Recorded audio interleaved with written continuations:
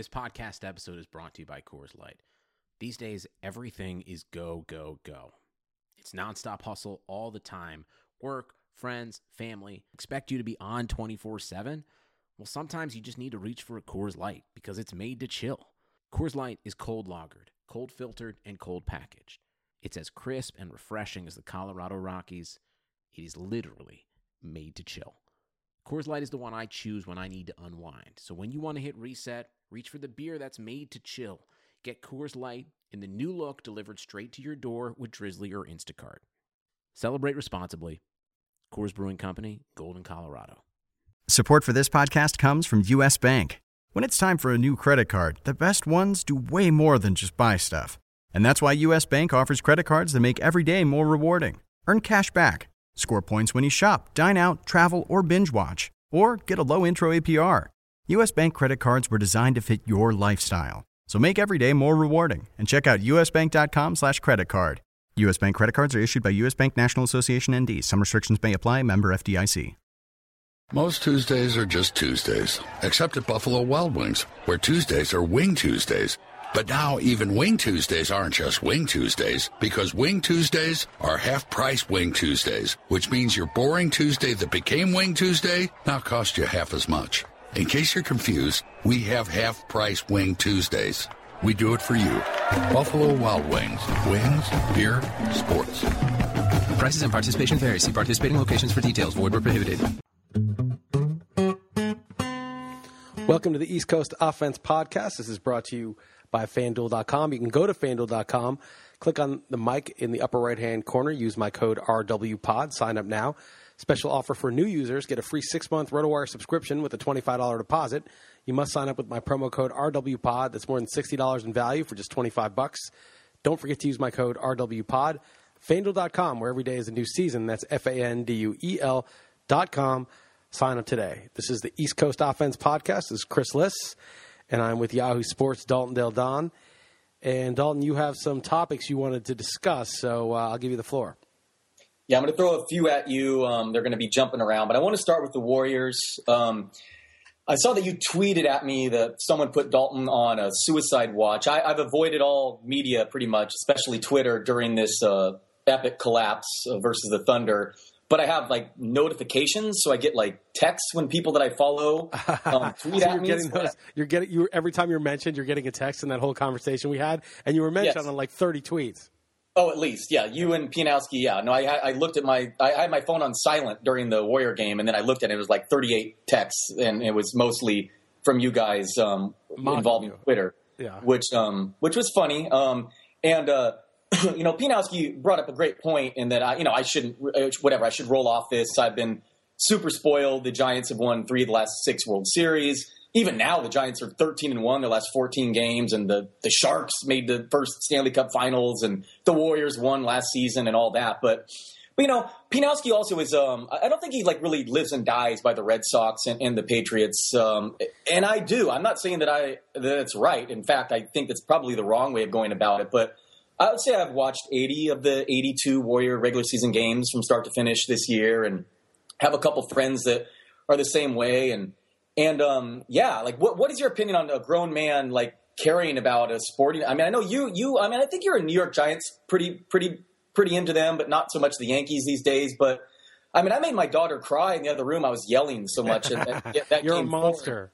That really did bring some perspective, and I brought her in for the second half, and I tried to calm down. That's so funny. And I bet money on the Thunder before the series because I just thought the odds were just stupid, and so I will win close to $1,000 if and when the Thunder win this series. But frankly, that means nothing to me. I've been kind of an emotional wreck, and this has really bothered me how the Warriors have played. And I mean, what are your thoughts on someone caring so much about a team like this? See, Pianowski uses the example of the Patriots losing the 18-0 season of the Giants on an incredibly close game where they had, they would have been the combination of the Bears, who were considered the greatest team of all time by a lot of people, and the Dolphins. They would have had the undefeated and the greatest ever in one team.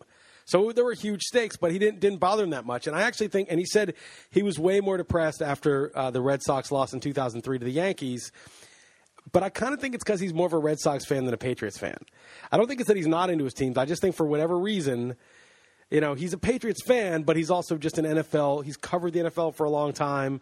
I don't want to put words in his mouth, but I kind of think he's never really lived and died with the Patriots, but maybe more the Red Sox, at least at one time. Well, hold on. But part of his point there is that the Red Sox hadn't won in forever then, right? That's what I mean. But I think he's ascribing it to them never having won.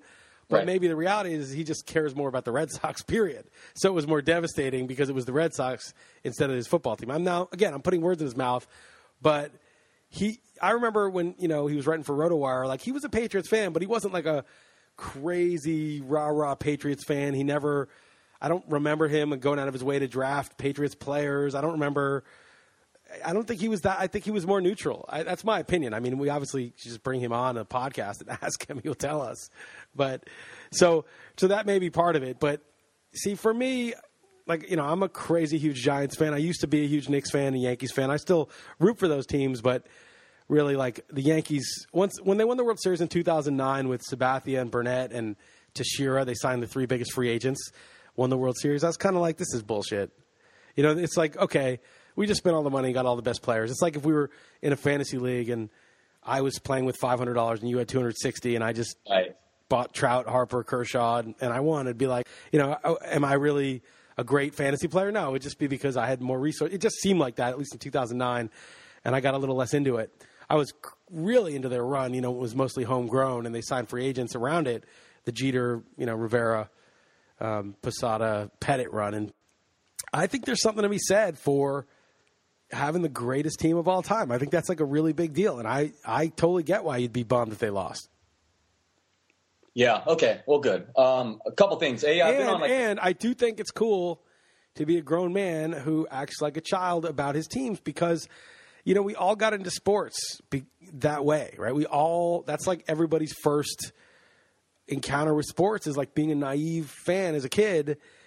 And to the extent that you get so savvy and sort of inside baseball about it, about the way the owners are making money and the teams will move to a different city if they can't extort city to get a new stadium and the taxpayers. Knowing all that and knowing that players try to get the most money and they'll leave if they can get more money elsewhere, you kind of lose that and you get jaded, but there's something nice about being super into it. So I think if you can maintain that while knowing all those things, then good for you. Yeah, no, part of me is embarrassed, but the other part of me is like, it would be sad if I didn't care as much as I used to. So I am glad that I'm not jaded and I still do, arise these emotions. And so, yeah, I'm not going to apologize for it. Screw it. I've actually been on like a cleanse the last month and haven't drank any alcohol for about a month now, and I think I'm going to have to self-medicate for tonight's game, though. I'm not going to lie to you. I can't handle the stress.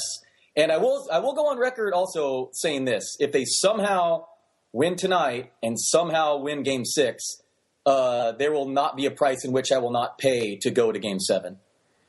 Oh, I see. There's no amount of money Game 7 could cost that would keep you away from it? I will be at Game 7. Mark my words right now. If that happens to take place, I will be there no matter the price. Okay. I'm trying to think of what price point would actually deter you because there is one. Well, yeah. 50 grand a ticket, you're not going. Yeah, I probably can't afford $50,000 a ticket. That's true. That is a correct statement, but I don't think it's going to be. You are very wealthy, so you might be able to scrape it. I'm not very wealthy. Yes. I'm not very wealthy, but not after the last football season, you're not. You used to be. That's right. Not after last football season. All right, so enough Warriors talk. I can't believe this has happened. It's pretty crazy. We talked about it on XM today, but it's just a baseball series in the playoffs doesn't matter how many wins a regular season. Anything can happen. It just matters who's pitching that day. Football even can be, just one game, but a 7-game series in the NBA, it is pretty crazy. A team that won 18 fewer games in the regular season just looks so much better. And, Curry's banged up. I do not believe he's healthy, but all excuses aside, the Thunder have just flat out outplayed them, and it's been very frustrating to say. Yeah, but there's something weird about it because these blowouts are not normal. Like normally, like when the Knicks played the Bulls in the 90s, right? And I was a huge Knicks fan, and Jordan was such a douche, and every time anyone touched him, and there'd be a foul, and he'd cry and whine, and the rest would fall for it. But those were wars. Those were down to the last second. I mean, Ewing would hit his shot, Jordan would hit his shot, then they go back and forth, and finally Ewing would miss, and Jordan would hit, and the Bulls would pull away at the end. But they were nail biters the whole time. And same when they played the Pacers. And every time these sort of big slugging out teams, and maybe it was because the style was way more grab and clutch and foul and, big men, and it was just a much more physical, slower game. But they were all close, right? And so you feel like, we were almost as good, but you could see they were better. They had the guy that just couldn't be stopped in crunch time when they needed that extra bucket. And these games, I don't even feel like I'm getting a sense of who's better. I mean, obviously the Thunder are better, but like who's the margin by which they're better or how they're winning. It's just such a blowout that it's not even like they may as well be playing the Sixers. Why? It could be the Warriors in that game or it could be the Sixers. What's the difference? They're not going to lose by more than 30. No, you're right. I mean, obviously Thunder deserve a ton of credit, and it's really weird that Steven Adams is, suddenly a star, and he's making all his free throws, and Curry missed 2 free throws, the best free throw shooter in the game last game. And the game 1 was close, and then all the rest have been relative blowouts, and even the Eastern Conference Finals has been, not very watch-worthy either, and it's been tough for the fans. And you're right.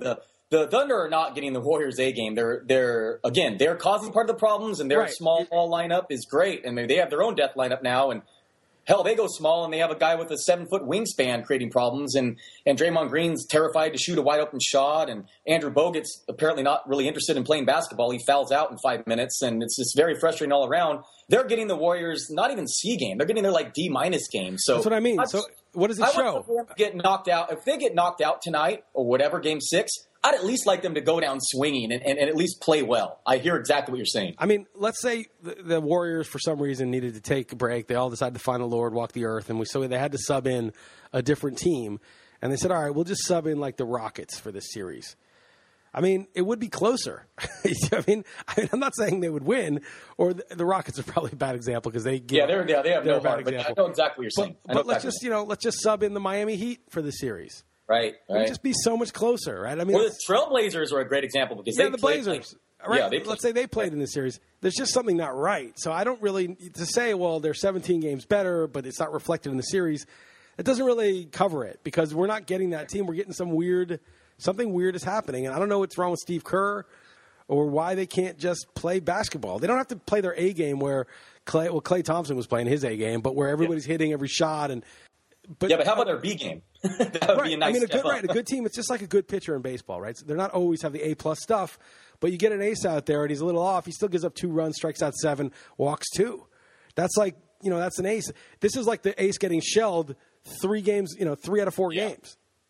Yeah, throwing 5 miles per hour less than he normally does, too. I mean, it's not representative. Not at all. No, it's very frustrating, and I have no explanation whatsoever. And it's pretty devastating for me. But I hope they win in some ways for you because I know you're an earnest fan and I respect that. But man, the podcast is so much better if they lose. So I'm sort of divided. But we'll see what happens the next week. All right. Okay. All right. My next topic will be much shorter. Is I know you've heard of it. Tweeter tweeted at us ghost riding discussion, but ghost riding. Ghost riding. No. The show Horace and Pete by Louis C.K. I saw one clip from one show, and it was really good. It was these 2 dudes at a bar. I think it was Horace and Pete, and they were just excoriating Hillary Clinton, I'm pretty sure. And it was really good. And then there was a Trump guy. I can't remember. Yeah, so it's like Cheers, but realistic. Right. And wow, Bar really is. And that person tweeted at both of us because I think it was reflective of our political discussion in which you always take control of, and I'm kind of, reluctant to join in. And anyway, it's the best written show I've made. Which person tweeted at us? I can't remember who it was, but it was just someone that listened to this podcast. Oh, and was reminded of that bar, basically. Exactly. Bar scene. Exactly. Okay. Right. So this show is written by Louis C.K., and it's basically a play. One episode. First of all, you have to buy it, and you can only watch it online, so that's probably a hindrance to most people, but I can't recommend it enough. Great acting, and again, it's basically like a play. And one episode opens with a person talking telling a story for 12 minutes straight without the camera cutting, and you don't even know whom she is speaking to until after her story's done. There's another clip with the best transgender discussion that I've ever seen. It's just so smart. It's very dark, very depressing. There's some funny moments involved, but I cannot recommend Horace and Pete enough. It's the best show I've watched on television this year and maybe in the last few years. Just super, super smart. Louis C.K. is a genius, and again, can't recommend it enough. Yeah, it's funny because he's really good stand-up, but Heather was watching his show. She was having trouble because it was too depressing. It wasn't that it wasn't funny. It's just like even his character is like so depressed. It's not unrealistic, but it's just funny. I don't mind that as much, but she was having trouble with it. No, it's dark, and this is super depressing, too. I'll check it out for sure. And it's slow at times, but, man, the reward – it's just 10 episodes, and the reward you get, it pays off. There's some slow parts, and it's not for everyone. I got one thing for you. I know you got maybe one more thing for me, but I'll just give this to you right in between. Go for it. I got a Facebook message, and I'm bummed the guy never got back to me. But it was like a month. It's probably because like it took me a month to respond to him because I don't really check Facebook messages. He's some guy who lives on like an island in Canada, and for some reason he listens to our podcast. He was saying a bunch of stuff, how he's interested in RotoWire and all this stuff, and he heard the Jonah podcast of how RotoWire works. And he also agreed with me that your friends and family team sucked. I was like, he was like saying all this stuff, and then he's like, and by the way, I even thought at the beginning Dalton's team sucked. I think I am currently maybe in last, and Brandon Funston never even does any moves, so that's bad if I finish. And remember the bet we have. I mean, you understand, I may win the league. Barron's is in first right now, but my categories are they're underrepresented because I have the most strikeouts per inning, but I'm like 50 innings behind on the pitching. And, of course, I will catch up. And I'm going to win strikeouts and be very close to the top in wins. So there's probably 7 or 8 points that are not reflected in the standings for me. So I'm more at like 74, not 67, which is like more like second place. And so remember, it's a very expensive loss for you if I do end up winning it. Yeah, there's a lot of time left. There's some teams, including a very expensive NFBC team, that I've just suffered so many injuries that I've just basically I just want to start a lineup to not be uncompetitive the rest of the league, but I've given up as far as there. But I actually like this team and Yahoo Friends and Family, so I'm not giving up. D. Gordon will eventually return, and I don't know, Matt Harvey I own. I think I don't know what to make of him at this point, but no, I'm not giving up on that. We'll see. But yes, I'm very aware of our bet, and still, I'm not. I don't know. I wouldn't count myself out. I got A-Rod returning to the lineup tonight, so that might change everything. Yeah, I don't know about that. I've got a lot of guys returning too. I've got Darvish coming this week. Michael Brantley, nice. Who knows when, but probably soon. Buxton, I think, is coming up. I picked him up. I got what's his name? Julio Urias just got called up. I have him. You have him too? Yeah, I have. I picked up Blake Snell. The whole thing. I thought we might as well talk about him. I thought the whole thing was they're going to use him in middle relief. But if he becomes a starter, wow! I mean, he was born. Guess what year he was born in? Yeah, something like 1998 or something. What year? No, not that extreme, but yeah, 96. 96, yeah. What, 2005? He's born. Yeah. He's going to ball. Okay, wow. That's well, I mean, you're fearing him. I actually picked him up because I thought he was going to relieve too, and I actually prefer him being a relief pitcher and just killing people for 2 innings at a time and being there the whole time. But whatever. I got Blake Snell, who I think will be in the rotation sooner rather than later. And I picked up Carlos Gomez that somebody dropped. I mean, he might be done, but I don't know, man. You look at all these articles. Steve Gardner wrote an interesting one about Prince Fielder, how bad he's been, Matt Kemp, Justin Upton, all the guys that have just completely collapsed this year. And I still think that, out of the 5 or 6 worst hitters that you paid big bucks for, 4 of them are going to bounce back. Puig got benched for his lack of hustle. I have him. Yeah, I know you have. I mean, I hope he does well. It's not enough to salvage your team anyway, and I have him in a lot of other places. I did not realize Gomez was flat out dropped. You might as well stash him on your DL. Yeah, he's on the DL, and on the DL spots, I've got the other guys coming back. So, yeah, I don't know, man. It's been a really weird year for me. This is just I'm not having a great year. Last year I had a great year. This year, there's just too many guys that I went all in on, like Buxton, that not like that was an expensive pick, but it cost me something, and I'm still waiting for him to come back. Brantley, and we went over that last week. And then the other guy is Puig, and they're all just been really bad. I have a decent amount of Fielder. And it's just a weird year because I don't remember this many good hitters not getting hurt, but just being terrible for this long, this many of them. And then also the aces had been so reliable the last 5 years or so, and there's just a lot of aces doing badly. This is more like 2003 again, where you knew that half the aces were going to just completely bust. And it's only May still, but man, there's you look at Harvey. I did a little poll on Twitter. It was Harvey, Keuchel, and Sonny Gray, and I said, I'm not saying you think these guys are going to bounce back, but which is the most likely to bounce back? And what were the results? The results were most people liked Harvey the best. Gray was in the middle, and then Keuchel was the least.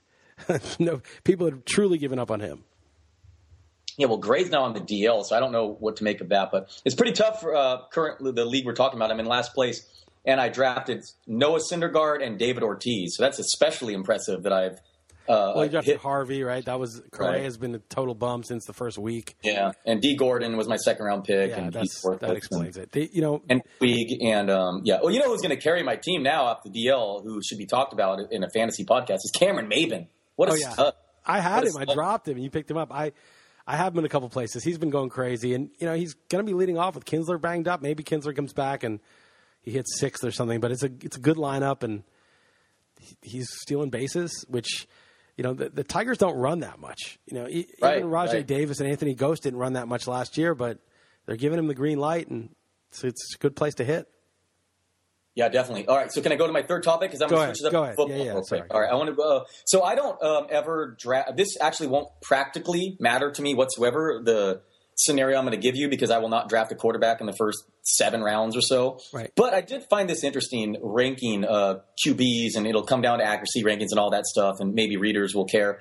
So first of all, do you have Cam Newton as your clear number 1 quarterback? It seems to me like it's just too simple to just be like, well, he was clearly the best last year, so he must be number 1. But he's my number 1. Yeah, he's my top quarterback. Okay, I guess when you rush for 10 touchdowns and you get Kelvin Benjamin back, and he had no receivers last year, prime of his career, the YPA jumped up. So yes, no question. It wasn't a no-brainer. It was just I did the projections, right? And when you give him, I don't know, to give him 6 or 7 touchdowns, probably rushing. And then you give him the passing touchdowns, knowing that Benjamin's back. Not that Benjamin has even established himself as even a good receiver. We don't know. Right. He was the only game he in was town. terribly inefficient, right, with his rookie year? And he's a rookie, but he dropped a lot of passes. That contributed to the inefficiency. He's just big. He's really big. We don't really know. But he had nothing last year, so it can't hurt, and it could really help. And Newton just seemed to be – they did have a really easy schedule, though, last year, and they have a much harder schedule this year, like much harder. They're facing I think they're facing the AFC West and the NFC West. So he had a lot of cupcakes, the out-of-division games, and so that's going to change. Right, and it is just kind of funny, though, right, that he'd been in the league 4 years, and he was, entering last year, I don't know, 8th or something on everyone's board, and now he's just universally number 1. Well, he was number 1 before. When he first came in the league, he was a top 3 or 4 quarterback for a year or two. The year before last year, he had 18 touchdowns, 12 interceptions. It's just kind of funny that he's just now universally. But he's number 1 on my board too, and I love the rushing stats. It's not like I gave him 8 rushing touchdowns, 29 passing touchdowns, 3,977 yards. Sure. Okay. All right. Number 2 on your board. Who is it? Aaron Rodgers. Okay, me too. So he's just whatever. Jordy Nelson back. You think that the quarterbacks are really tricky, but I bet you think that it's like, I could rank any of these guys anywhere. Okay, I'll just rank them as best I see fit. And when we did the mock for RotoWire, they basically went in the order that I had them, with the exception of one player that everybody's lower on than me. But it was just, I was like, wow, it's going exactly. I thought I was being original with these ranks, but I'm not. So Rodgers is number 2. Okay, me too. 6.7 YPA last year is one of the craziest stats I would say in sports in the past 5 years. That's just bizarre. And he still turned that into 31 touchdowns, 8 interceptions. It would be as if Miguel Cabrera hit like 240 1 year in a full season. Yeah, maybe even lower. Yeah. But I agree with you. Okay, and then I think Ben Roethlisberger's probably number 5, I would say, and then it drops off. No Martavis Bryant, he's always hurt. I have him outside. I have Roethlisberger 6, but I would have him higher, except that you got to kind of dock him for being hurt. Right. Who do you have 5th in? I'm curious, because my main question – Bortles is the guy nobody likes as much. Wow, okay. Yeah, I love Bortles, and the interesting thing with him is everyone says that their defense is going to improve, and he got all his stats compiled in garbage time, but I'm fine with that. He runs, and I like both receivers, and who knows if they can run the ball. So I'm fine. That's interesting, though. That is interesting to me. But you got to understand, Roethlisberger gets dinged because he doesn't run at all. He gets no rushing touchdowns, so it's all passing.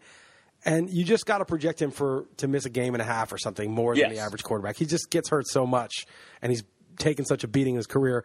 And no Martavis Bryant. Now Ladarius Green's got some problem, although maybe he'll be ready for the start of the season. It's not great. I actually like Sammy Coates as like a sleeper. So he's 6th, but I have Bortles 5th. But my top 4, and I bet yours are exactly the same order, is Newton. Hold on. Yeah. Coates or Marcus Wheaton? I have Wheaton ahead of him just because I think he's going to get 100 targets. But Coates is kind of if you're late in your draft and you're just sort of gambling, Coates has more upside. Okay, yeah. Okay, that go ahead. Continue what you're about to say, but the main point of my bringing up the quarterbacks was my question, whom do you rank third and fourth, Wilson or Luck? I have Wilson third, Luck fourth. Okay, interesting. Me too. All right. I told you you'd have exactly like me. It just ends up being this way when you look at it. It's like Wilson, you just don't know that they're going to open it up the way they did last year. You just can't really know that. But you know there's a lot of rushing yards. So you get that and you add it up, and it's going to be very efficient. Rodgers, he's pretty much himself. He's going to get some rushing yards. And then Luck is going to – I may have Luck too. I gave him 590 attempts, which is a lot, but it may even be more. I mean, their top running back is Frank Gore, who's 33 years old. Like, I love the Colts passing game. I should maybe even move Luck up because Moncrief, Hilton, and Philip Dorsett and Dwayne Allen, who gets hurt a lot. That's it. That's all they got. They got 4 targets. They got Frank Gore, who doesn't catch passes. They got Robert Turbin. I mean, they don't have any running. And they're going to throw. Their D is not going to be that good. Man, I mean, Luck may throw 700 passes. Dwayne Allen, by the way, is going to catch double-digit touchdowns this year, and he's going to be if the healthy. best. He's always hurt. Yeah, that's true. But he's going to be the best value at tight end. I've landed on him in a couple mocks already. I'm like, okay, fine, I'll just take Dwayne Allen. All right, so that was my main question: Wilson versus Luck, because Luck was my number one QB on the board entering last year, and not only did he get hurt, but I mean he had 12 interceptions and 6.4 YPA. He wasn't very good. Even I think he was playing injured. And then meanwhile, Russell Wilson, what do you have? 25 touchdowns, 2 picks in the second half in 8 games. I mean, 8.6 YPA. I mean, he was awesome. And we've gone over Doug Baldwin before in this podcast, but so that was my debate. And like I said, neither of these guys will end up on my team because I wait on quarterback and it's deep as ever. But okay, you agree with me. I have Wilson slightly ahead of Luck, but I could see the argument either way. Yeah, on my projections, it's like 2 points at the end of the season. I mean, it's nothing. So I want to talk about Drew Brees, which is just such an interesting case. Drew Brees, if you were to double his home stats last year, he would have thrown 46 touchdown passes because he had 23, 2 rushing touchdowns, and 5,700 passing yards. Thanks in part to the New York Giants defense last year. But that's normal, right? That's normal-ish for him. But the thing is, you got to realize if you take Brees in like the 7th round, and then you just wait and take like Kirk Cousins or Andy Dalton or Jameis Winston or whoever, Phillip Rivers in like the 10th or 11th, you've got the number 1 quarterback. Yeah, just 9 touchdowns, 6 interceptions on the road. He's not good. You have got, if you take Brees at home and then anybody decent for his road starts, unless he's playing like the worst pass defense in the league, right? You have the number 1 quarterback. Now, you got to use 2 roster spots for it. So that's something. It depends. In the NFBC, it's a no-brainer, especially where rushing and passing touchdowns count the same. I mean, I think Brees is as valuable as Newton pretty much because you've got a 10-man bench. It's not that tight on the roster spots. And you do have to use another pick on somebody, in round 12 or whatever. Right, but you don't have to take as high a pick to get him. Right, you don't have to take nearly as high a pick to get him. And Newton's rushing touchdowns aren't getting you those extra 2 points in the NFC. Right. Because it's 6 points per passing touchdown. And you're going to get like a ridiculous, you're not going to get, 46 touchdowns because you get 23 at home or whatever it is.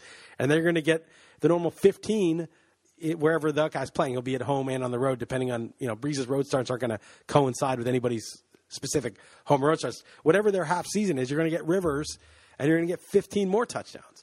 So you're getting 38 TDs from a 7th round or 6th round quarterback and like a 11th round quarterback. Yeah, no, I like it. I mean, even he has what the new tight end from the Colts. What's Fleener, his face? Yeah, Fleener's going to help. Fleener there to help him out. Michael Thomas is a rookie. That's going to be another big target. Love Cooks. Exactly. The rookie Thomas. And that I like that strategy quite a bit. And no one wants Brees either. As far as like he's old, and everyone kind of wants the next big thing. So I think that the home road splits are so good, though. I mean, it's just such a good. And no one thinks of that in fantasy football. No one thinks of that in fantasy football either. I mean, that's a rare strategy. I mean, everyone knows Coors Field in baseball or whatever, but home road splits for a quarterback is probably very rarely utilized. I wonder if it applies for his receivers too, where Cooks you're going to use, but the Willie Sneads and Michael Thomases or Fleeners, right. You only use at home too. I mean, it's a very simple math equation. However many touchdown passes the QB has is the sum total of the amount of receptions the receivers are going to have. Yeah, no, that's interesting. I'm on board with that. So So, yeah, but are you with me? I mean, it's not exactly that's why I kind of like super flex leagues and 2-quarterback leagues, because it's almost just so obvious. It's like I'm tired of even just saying wait on quarterback, because it's just like, really? I mean, no shit, you know? I mean, it's just so like quarterback is just so ridiculously deep. I just don't understand why anyone would spend a top 5-round pick. Yeah, I mean, I think you start getting in the 4th and 5th.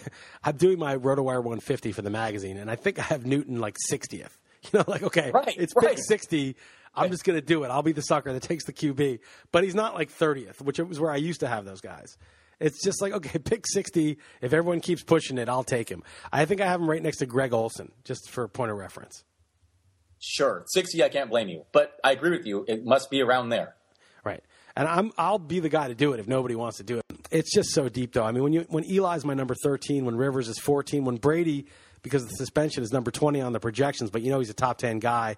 Palmer, because of injuries, is number 16. But who cares? If he gives you 8 good games, gets hurt, you can always just pick someone up. So, and I know this is obvious, but Brady, you know, this isn't a rotisserie league. I mean, you just got to make the playoffs. So Brady really should be treated as, you know, I mean, you just got to go whatever 2-2 those first 4 games. I mean, you could pick up anyone, play the matchups even. You don't even need to back them up with a Tyrod Taylor or Derek Carr. I mean, you could just play the matchups even, and then, you know, make the playoffs and you have Brady. So yeah, I mean, the position is just begging you to wait. You got anything else for me? No, that was basically it. What do you think? I'll ask one. What do you think of RG3? Where do you have Griffin ranked? I'm curious. I mean, ranked is low. I'm looking at my list. I have him below Kaepernick, but I might flip-flop that because it looks like Kaepernick is not necessarily going to be the starter. So then I would have him below Sanchez. The thing is, projections, though, don't really mean anything. These are projected base rankings, so I can't project Griffin for a full season. You know, I just can't. I have to give him 344 attempts, whereas Sanchez I'm projecting for 455 attempps. So that's the only reason he's behind Sanchez. On a per-play basis with the rushing yards, he's ahead of him. And in a real draft, I would take him ahead of Bridgewater. I would take him ahead of Osweiler. You know, I'd probably take him around 24th or something, because who cares? If he sucks, I'll just drop him. It's not a big deal. And there's upside. But I've thought that the last 3 years, you know, less and less each year. But even last year, I was like, you know what, Griffin, who knows? And then I watched the preseason game, and he was just getting sacked so many times, and he had no pocket awareness. And I've described it as one of those horror movies, those low-budget horror movies where the guy with the chainsaw's coming or whatever, and the victim, instead of doing something smart, like crawls, like hides in like a tiny little closet where there's no escape, and the guy comes in and just chops her to pieces. That's what the victim goes into the spot.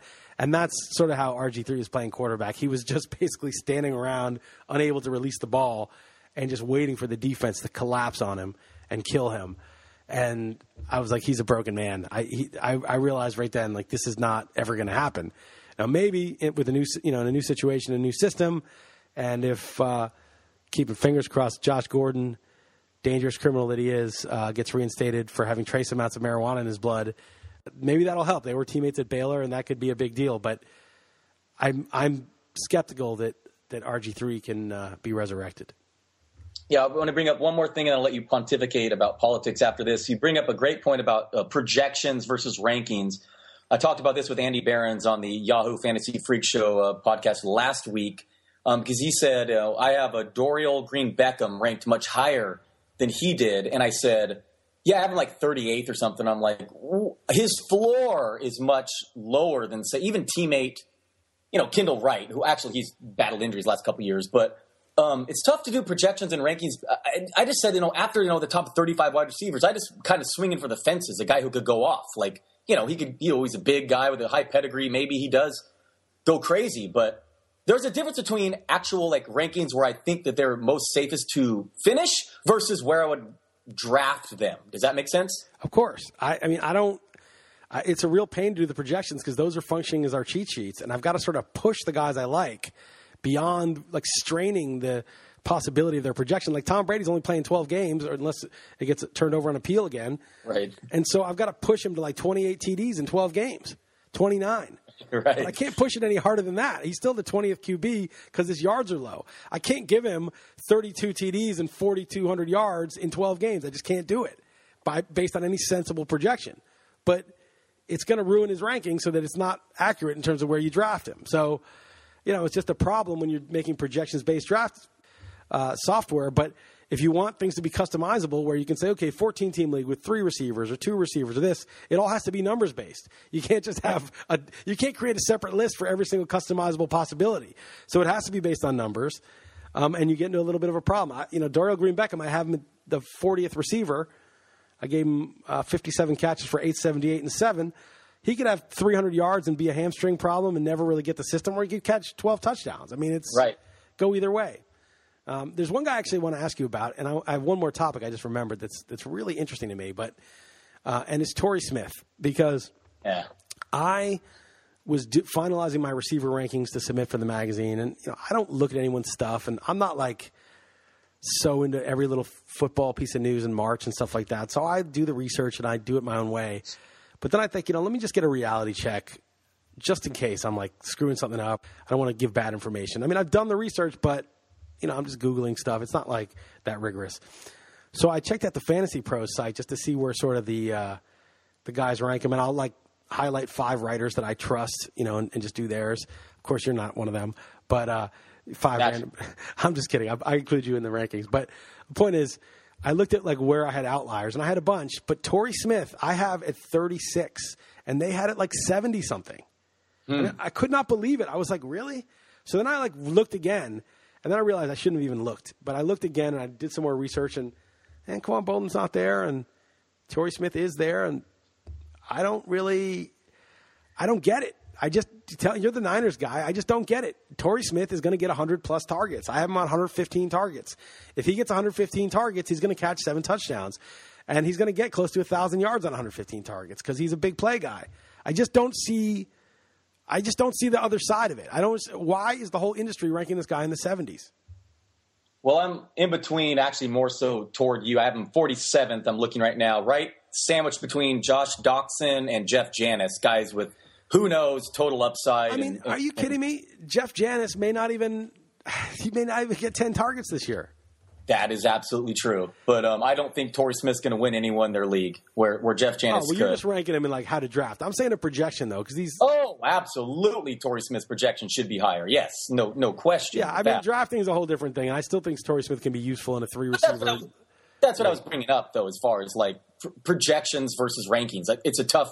I try to balance it out. I mean, like if I hit on a couple of these guys, then it looks good, but I'm going to miss on plenty too. That's just how I would draft. Is kind of how I rank. But I totally get it. I totally get not wanting to take Smith. Although even on the Niners, I mean, if Chip Kelly institutes some kind of system that works and they open it up, Torrey Smith could be a monster. Michael Crabtree had good years with Kaepernick. Is he broken like RG3 or can he be salvaged? And Gabbert was competent last year down the stretch. But anyway. I mean, you don't want that to be your team's QB to have any sort of real chance of winning, but it doesn't mean Torrey Smith can't get 9 touchdowns and 1,200 yards on that team. No, I mean, 2014 he had 11 touchdowns. The year before that, he had 1,100 yards. I mean, he always drew a bunch of pass interferences. He can, the deep ball. I think the Niners are really rooting for Gabbert to win the quarterback job, and they're going to make Kaepernick the inactive third-string quarterback, so they don't have to pay a weekly bonus. Right. Jed York is you see Fight Club where they said, can you name one person you want to fight? And I think they picked Ernest Hemingway. One of them picked. If there's one person in the world I'd want to punch in the face, it's Jed York, without question. And I don't know. Blaine Gabbert's going to be the quarterback, and they're going to be playing from behind a lot. I would say. They're projected to win 4.5 games. So 5.5, I think. So that might bode well as far as targets, but. Yeah, he's the only game in town, really. So I get what you're saying, but I just don't think the ceiling is very high. Right. Well, I'm not saying the ceiling's that high. I mean, I have him for 7 touchdowns, 955 yards. It's just, how could this guy be the 70-something receiver? 70s is low. Yes, 70s is low. I mean, it's just any 100-target receiver. I mean, when you're in a 3-receiver league, it gets pretty, it gets thin after a while, especially if you're in a 14-teamer. All right, so we agree on that. So the other topic I was going to say is I was doing the NFBC bidding, and my NFBC teams, my online was doing okay. My main event is struggling. But I'll just bid on guys that I think, I'll look over the list and I'll have my reasons and I'll make my bids. And it's so crazy how different my bids are from everybody else's. Not just the amounts, but even the players I'm interested in. People were bidding on Matt Andreezy. They were bidding on huge amounts on, not huge amounts, but like, $100 or $80 on Mike Fultinewicz, however you say his name. And I bid on Matt Cain.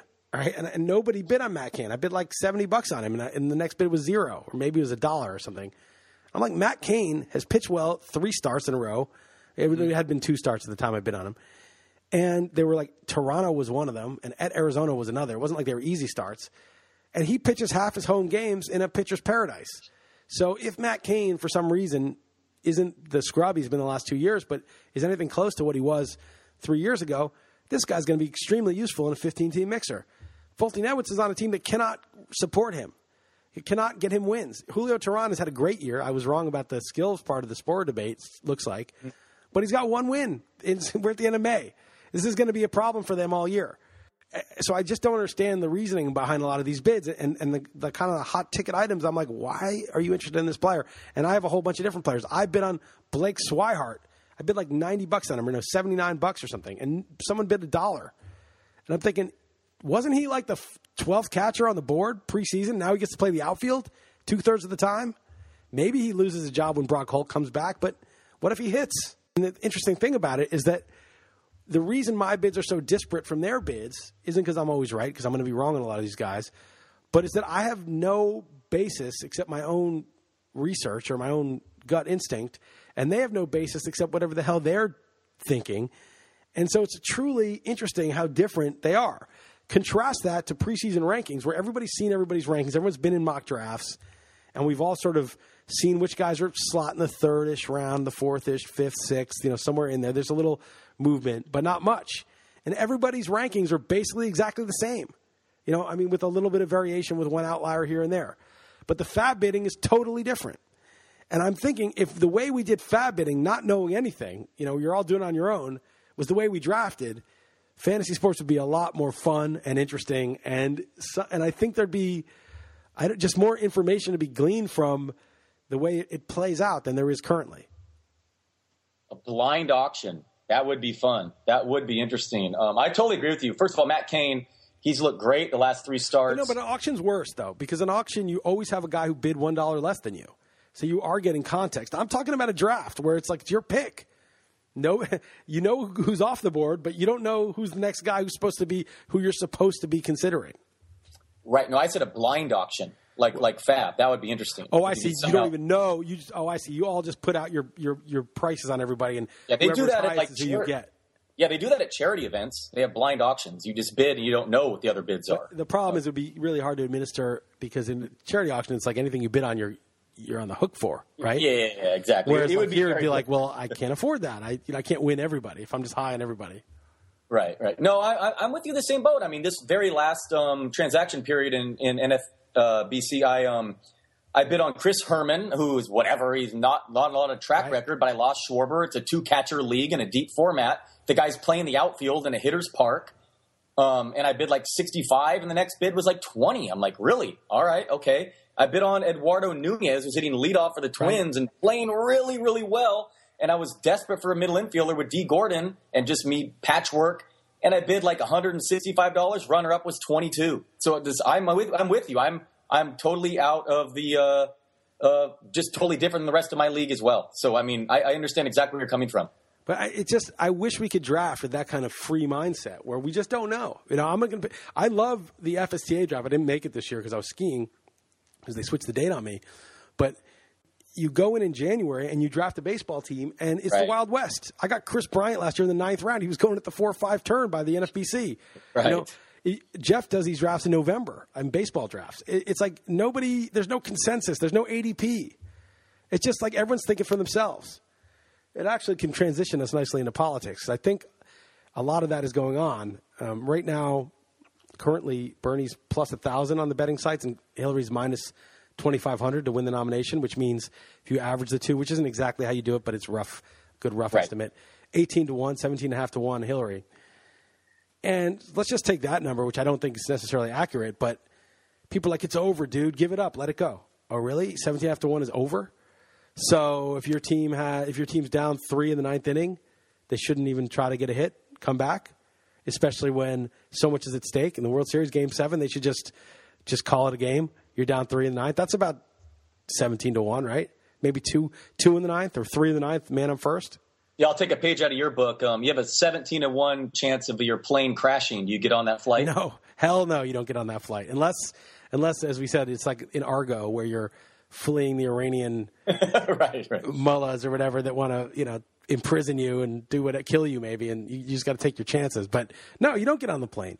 And it doesn't even rise to that. I mean, it's, a team's down 14 in the fourth quarter in a playoff game. You stop playing with 8 minutes left. I mean, it's just, the argument is so stupid. Like, why would give it up, dude? It's over. Well, no, it's actually literally not over. And if you think it's over, then here's what you should do.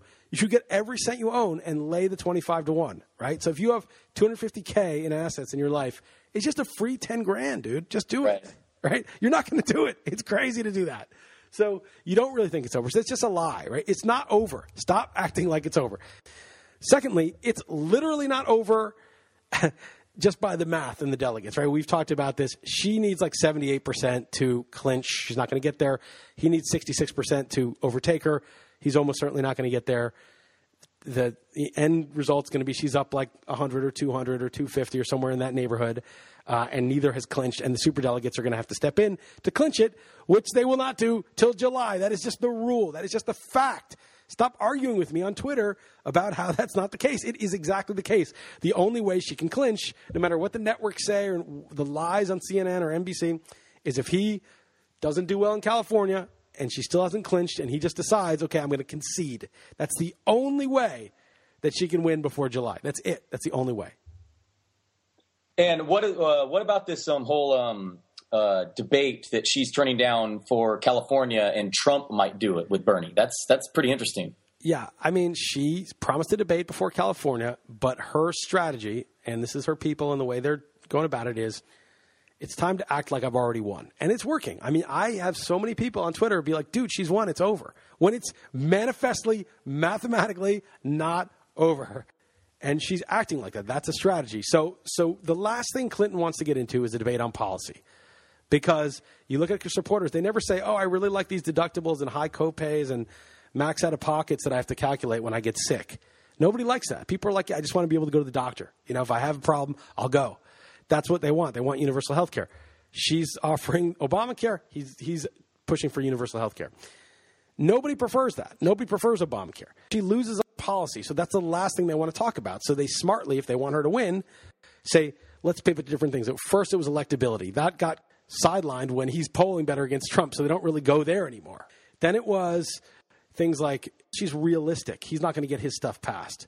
That worked a little bit on people, but the reality is people don't care. I mean, we want to try to get what we can, what we care about done. Whether it works or not, well, we'll see. There's no point in aiming for a compromised position from the start. So that didn't work so well. So now they're trying to say it's over. We need unity. We need to unite.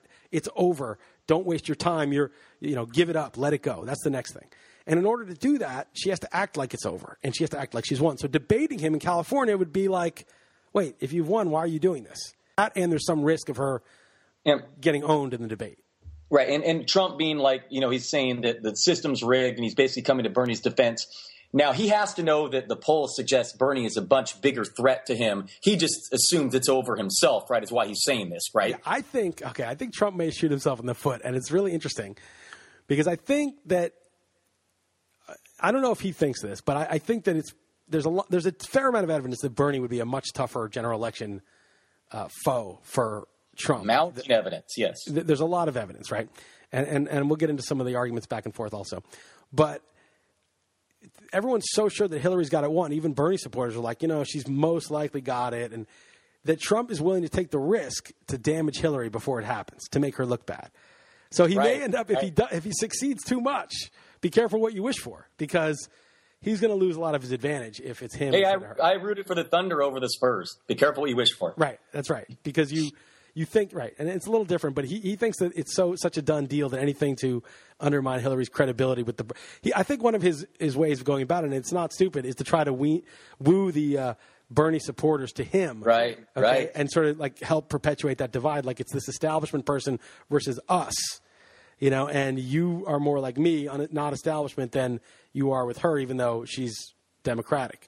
So I think that's the whole thing about the debate. But the last thing, I don't think those betting numbers are that good. And it's exactly what I was talking about with the ADPs preseason. What happens is the groupthink that kicks in when everybody is in the same mocks and we see the ADPs that develop. We get sucked into the ADP, and it's really different than all of us independently coming up with something and then averaging those things without us seeing it. I think you'd get really great rankings if you had 20 experts never look at each other's stuff, come up with the rankings, and then aggregate those rankings. But that's not what's actually happening. If they look, it would be better than if they did look at the others' rankings. Oh, it would be way better because the wisdom of crowds is undermined by groupthink. So wisdom of crowds works. But totally agree. Groupthink's the danger, right? Because if you have a bunch of people all from one source believing the wrong thing, then even if they all believe it, they're not believing it independently. So they could be so wrong. And then you use the crowd as sort of but everyone else believes it, so it must be true. But that's totally wrong. I think that's kind of what's going on here because we don't really know independently who's going to win or what the true odds of Hillary being indicted is and stuff like that. And you have like the 538s declaring it over, showing polling in advance that gives Hillary these huge leads that aren't actually borne out. There's also some exit polling discrepancies where people have raised the question of whether there's been some tampering with the voting machines and stuff. But even if you dismiss that, I think that like there's a big groupthink component to the odds. So we have Bernie at 17.5 to 1, but I think there's like a 5 to 1 chance, 4 to 1, 3 to 1 chance that Hillary gets indicted. Like, why is that so remote? So the indictment possibility has got to be just a small portion of the 17.5 to 1, right? That's or maybe a significant portion, but it can't be more than 17.5 to 1 because assuming she gets indicted, he wins. So they must think the indictment's 20 to 1, 40 to 1. So it's some portion of that 17 to 1. Right. So, I mean, nobody seems to think she's going to get indicted, but why? On what basis? You tell me. I don't know. I think what they've done, and we talked about this, is she just acts like everything's cool. She acts like everything's cool because that's what you do. You act like it's nothing. But did you see the article that came out in the New York Times yesterday? No. You didn't see what the Inspector General for the State Department said? No. That she totally lied, that she had no permission to use that server. That okay. I saw headlines about dealing with the email stuff. Yes, I saw headlines. She never asked. There was no record of her asking permission. She never was expressly granted permission, and had she asked, they would have said no. And it totally contradicts her explanation the whole time. I had permission. It was allowed. That was just all false. Okay, so you should probably talk about your article you wrote this past week, talking about the fearfulness of Trump becoming president. Oh, man, there's a lot of editing in this podcast already. It was going to be a long one. Okay, well, I'll do this quickly. So my point was, you read the article, right? Yeah, and I passed it along to a couple people, and I'll come with you with the counter, but go ahead first.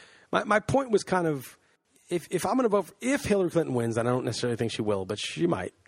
And although I cannot allow that possibility to manifest in my world, so I'm denying it as long as possible until it just knocks down my door. But if she were to win, she needs to make a better case than vote for me because Trump's so scary. That's what the Democrats have done for a long time. Vote for my shitty, bullshit, compromised policies where we murder people abroad and we back up Wall Street and we do all this terrible stuff, because if you don't, it's going to be even worse. And I'm like, that's not good enough. In order for that to be the case, Trump has to be so uniquely scary. And that's what everybody seems to be saying. All these pundits, I have a lot of links in there to people saying, we cannot let Trump win. It'll be disaster. It'll be the end of everything. And I'm trying to understand why they think that. I mean, Bush and Cheney were fucking atrocious. But even in their second time, after they devastated Iraq, found no WMDs, nobody was like, never Bush, never Cheney. The mainstream media didn't unify against him. Trump said a lot of horrible stuff, but to me, compared to like saying bad stuff about Muslims, which is terrible, and I'm not defending it at all. Imagine actually bombing their countries, and now at least 500,000, mostly Muslim civilians in Iraq are dead. And then she voted for that, and then Libya is a disaster. Tens of thousands are dead, and suddenly his words, which are again they're odious, they're not. I don't agree with them, but that's bad. But words versus deeds. And yet they have no problem with her already having advocated for Iraq and then Libya. And then she tried to advocate for Syria, but Obama put the kibosh on it wisely. I mean, who knows if the next one is Iran or what the next country is. So, people are so scared of him because he says a lot of really stupid shit. But why are they not scared of all these other people who've done a lot of horrible shit? So, John McCain goes on these Sunday talk shows. This is the man who wanted to put Sarah Palin, one heartbeat from a 71-year-old man, away from the presidency. And yet the dude still has a job in the Senate, and he's still respected. So these pundits who will respect John McCain, but they're so scared of Trump suddenly, I don't get it. I need to see more evidence of why he's so uniquely scary to say, I'm going to forfeit my vote and all my principles and just say, I'll hold my nose and vote for this horrible woman who's done all this damage. So that was the point of my article. If you have evidence, I'm all ears. And maybe by the general election, I'll be persuaded that he's that dangerous. But I don't see it yet. Yeah, no, I understand exactly everything you're saying there. Just the counter would be quite obvious, and it would just be that Trump hasn't had the opportunity to do these things yet, right? Yeah. So that can't be held against him. It's a blank slate. He hasn't done it. He's said a lot of stupid stuff, but he hasn't done it. These people have done stuff. If I threaten you and threaten violence and threaten all this terrible stuff to you, you might be scared of me. But if someone else has actually murdered people, you might be more scared of that person, even if you never said a word. Yeah, no, I get you. I hear you. And it's just people take it for granted that bombing countries for whatever reason they give. These are not countries that are attacking us. This isn't like World War II or something like that, right? This isn't like Pearl Harbor. This is countries over on the other side of the world that have crazy stuff going on, and we go in and we bomb a whole bunch of their people. That's just taken as like a normal thing that the U.S. does. Nobody's alarmed by that. But Trump, he's very scary. Why? Because he says very scary stuff. I'm not agreeing with the stuff he's saying. I'm just saying I don't see a very strong case that I'm going to give him my vote to somebody who's transparently corrupt because this other guy's so scary. You better show me why he's so scary to get my vote if it's just going to be based on that. No, I totally understand what you're saying. None of it makes sense, frankly. Yeah, actions have already happened and people aren't as worked up versus stuff theoretical. And then on the flip side, Trump says some of the craziest shit you'll ever hear a politician say, and yet he ran away with a Republican nominee. So I really can't make sense of any of it. I also think that, they're both totally full of crap. But it's better when a guy is full of crap saying crazy stuff that you're like, he's probably not going to build a wall or keep Muslims out. Like, he's full of crap. Whereas she's saying she's full of crap, but she'll say occasionally good stuff like, we're going to rebuild the infrastructure or we're going to take it to Wall Street. I want to be tough on Wall Street. But you're like, she's full of crap. I can't believe that. Right? Whereas he's full of crap saying bad stuff. That's actually good. It's not good that he's saying bad stuff, but it's good that he's not Ted Cruz who says bad stuff and probably means it. You know what I'm saying? Like, it's better that, not that Ted Cruz isn't full of crap, but he's like an ideologue. He's committed. Trump doesn't give a shit. Trump has no principles. Neither does Hillary. But if one of them is saying bad stuff and one of them saying good stuff, you got to take both not at face value. And that actually helps him because she says all the normal stuff and some very bad stuff also. She's pretty hawkish. But anyway. Yeah, no, we all know you were a big Ted Cruz donator. We don't need to rehash that. Put it this way. The only person I was willing to vote for Hillary, no matter what, without her having to make a case, it was if Ted Cruz was the nominee. I even said that to my friend. I said, I despise Hillary. I think she's a terrible person, but if it's her versus Ted Cruz, she's got my vote. That was the only person that, hands down, I wouldn't even investigate the matter further. Right. Now it's sort of like, I'm not going to vote for Trump, but I may just withhold my vote. And the dumbest thing anyone says is, not voting is a vote for Trump. Oh, really? So if you're a Trump supporter and then you decide not to vote, is that a vote for Hillary? Right? It's like not voting is not a vote for somebody. Don't make it into something it isn't. You could say that for both sides. Not voting is a vote for whoever you don't like. Right? So That's just ridiculous. It's much worse to vote for the other person than not to vote. But you really need to think of it a little bit in game theory terms and say, look, if you give this person your vote, then they're never going to cater to you. They're never going to have a progressive candidate because they got your vote. What do they need? Why do they need to listen to you? For all the bluster and all the whatever, you're still just getting in line. And only if you don't get in line do they have to move toward your negotiating position.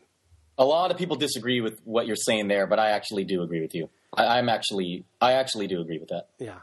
I don't see how you're going to get a progressive candidate if you vote for the non-progressive one. You're just validating their strategy. Yeah. All right. Well, we've gone long enough. I need to start drinking and preparing for this Warriors game. All because right. You get going. Is this a call for help? You want me to talk you out of it or no? This isn't like a sponsor call, is it? I don't know. What do you think? What do you think's going to happen in this series? I want tonight's prediction and the rest of the series. Well, it might be the rest of the series tonight. It's hard for me because I don't know it that well. I just, from what I saw, they're just totally broken. But I'm going to say they win at home. Here's the thing. I think there's like a good chance they lose tonight and just there's something wrong with them and that's the end. Right. But if they win tonight, they've got a good chance to win the series. I'll just say that. I don't know what's going to happen tonight. But if they win, I think they're like close to 50-50 to win the series. If they lose, I'm going to say they're 0% to win the series. All right. I say they win tonight and lose game 6. That's what I'll say. I'm going to go out on a limb and say that. If they lose tonight, they're not going to win the series. Yeah, you might be right about that. All right. Okay. All right. Good talking to you, man. We'll pick it up next. I'm going to Mexico tomorrow, by the way. I'll be back in time for next week's podcast, though. Oh, what are you doing there? Drug run? It's Heather's mom's 70th birthday, so we're all going to Cabo. So it should be chill. I'm kind of dreading. I dread all the travel and stuff, but once we're there, it'll be nice. Oh, that'll be fun. Yeah, definitely. Good times. All right, man. Take it easy. All right, talk to you later. All right, bye. This podcast is brought to you by FanDuel.com. You can go to FanDuel.com, click on the mic in the upper right-hand corner, use my code RWPOD, that's RWPOD, and sign up now. Special offer for new users. Get a free 6-month RotoWire subscription, the $25 deposit. You must sign up with my promo code RWPOD. That's more than $60 in value for just $25. Don't forget to use my code RWPOD. FanDuel.com, where every day is a new season. It's FanDuel.com. Sign up today.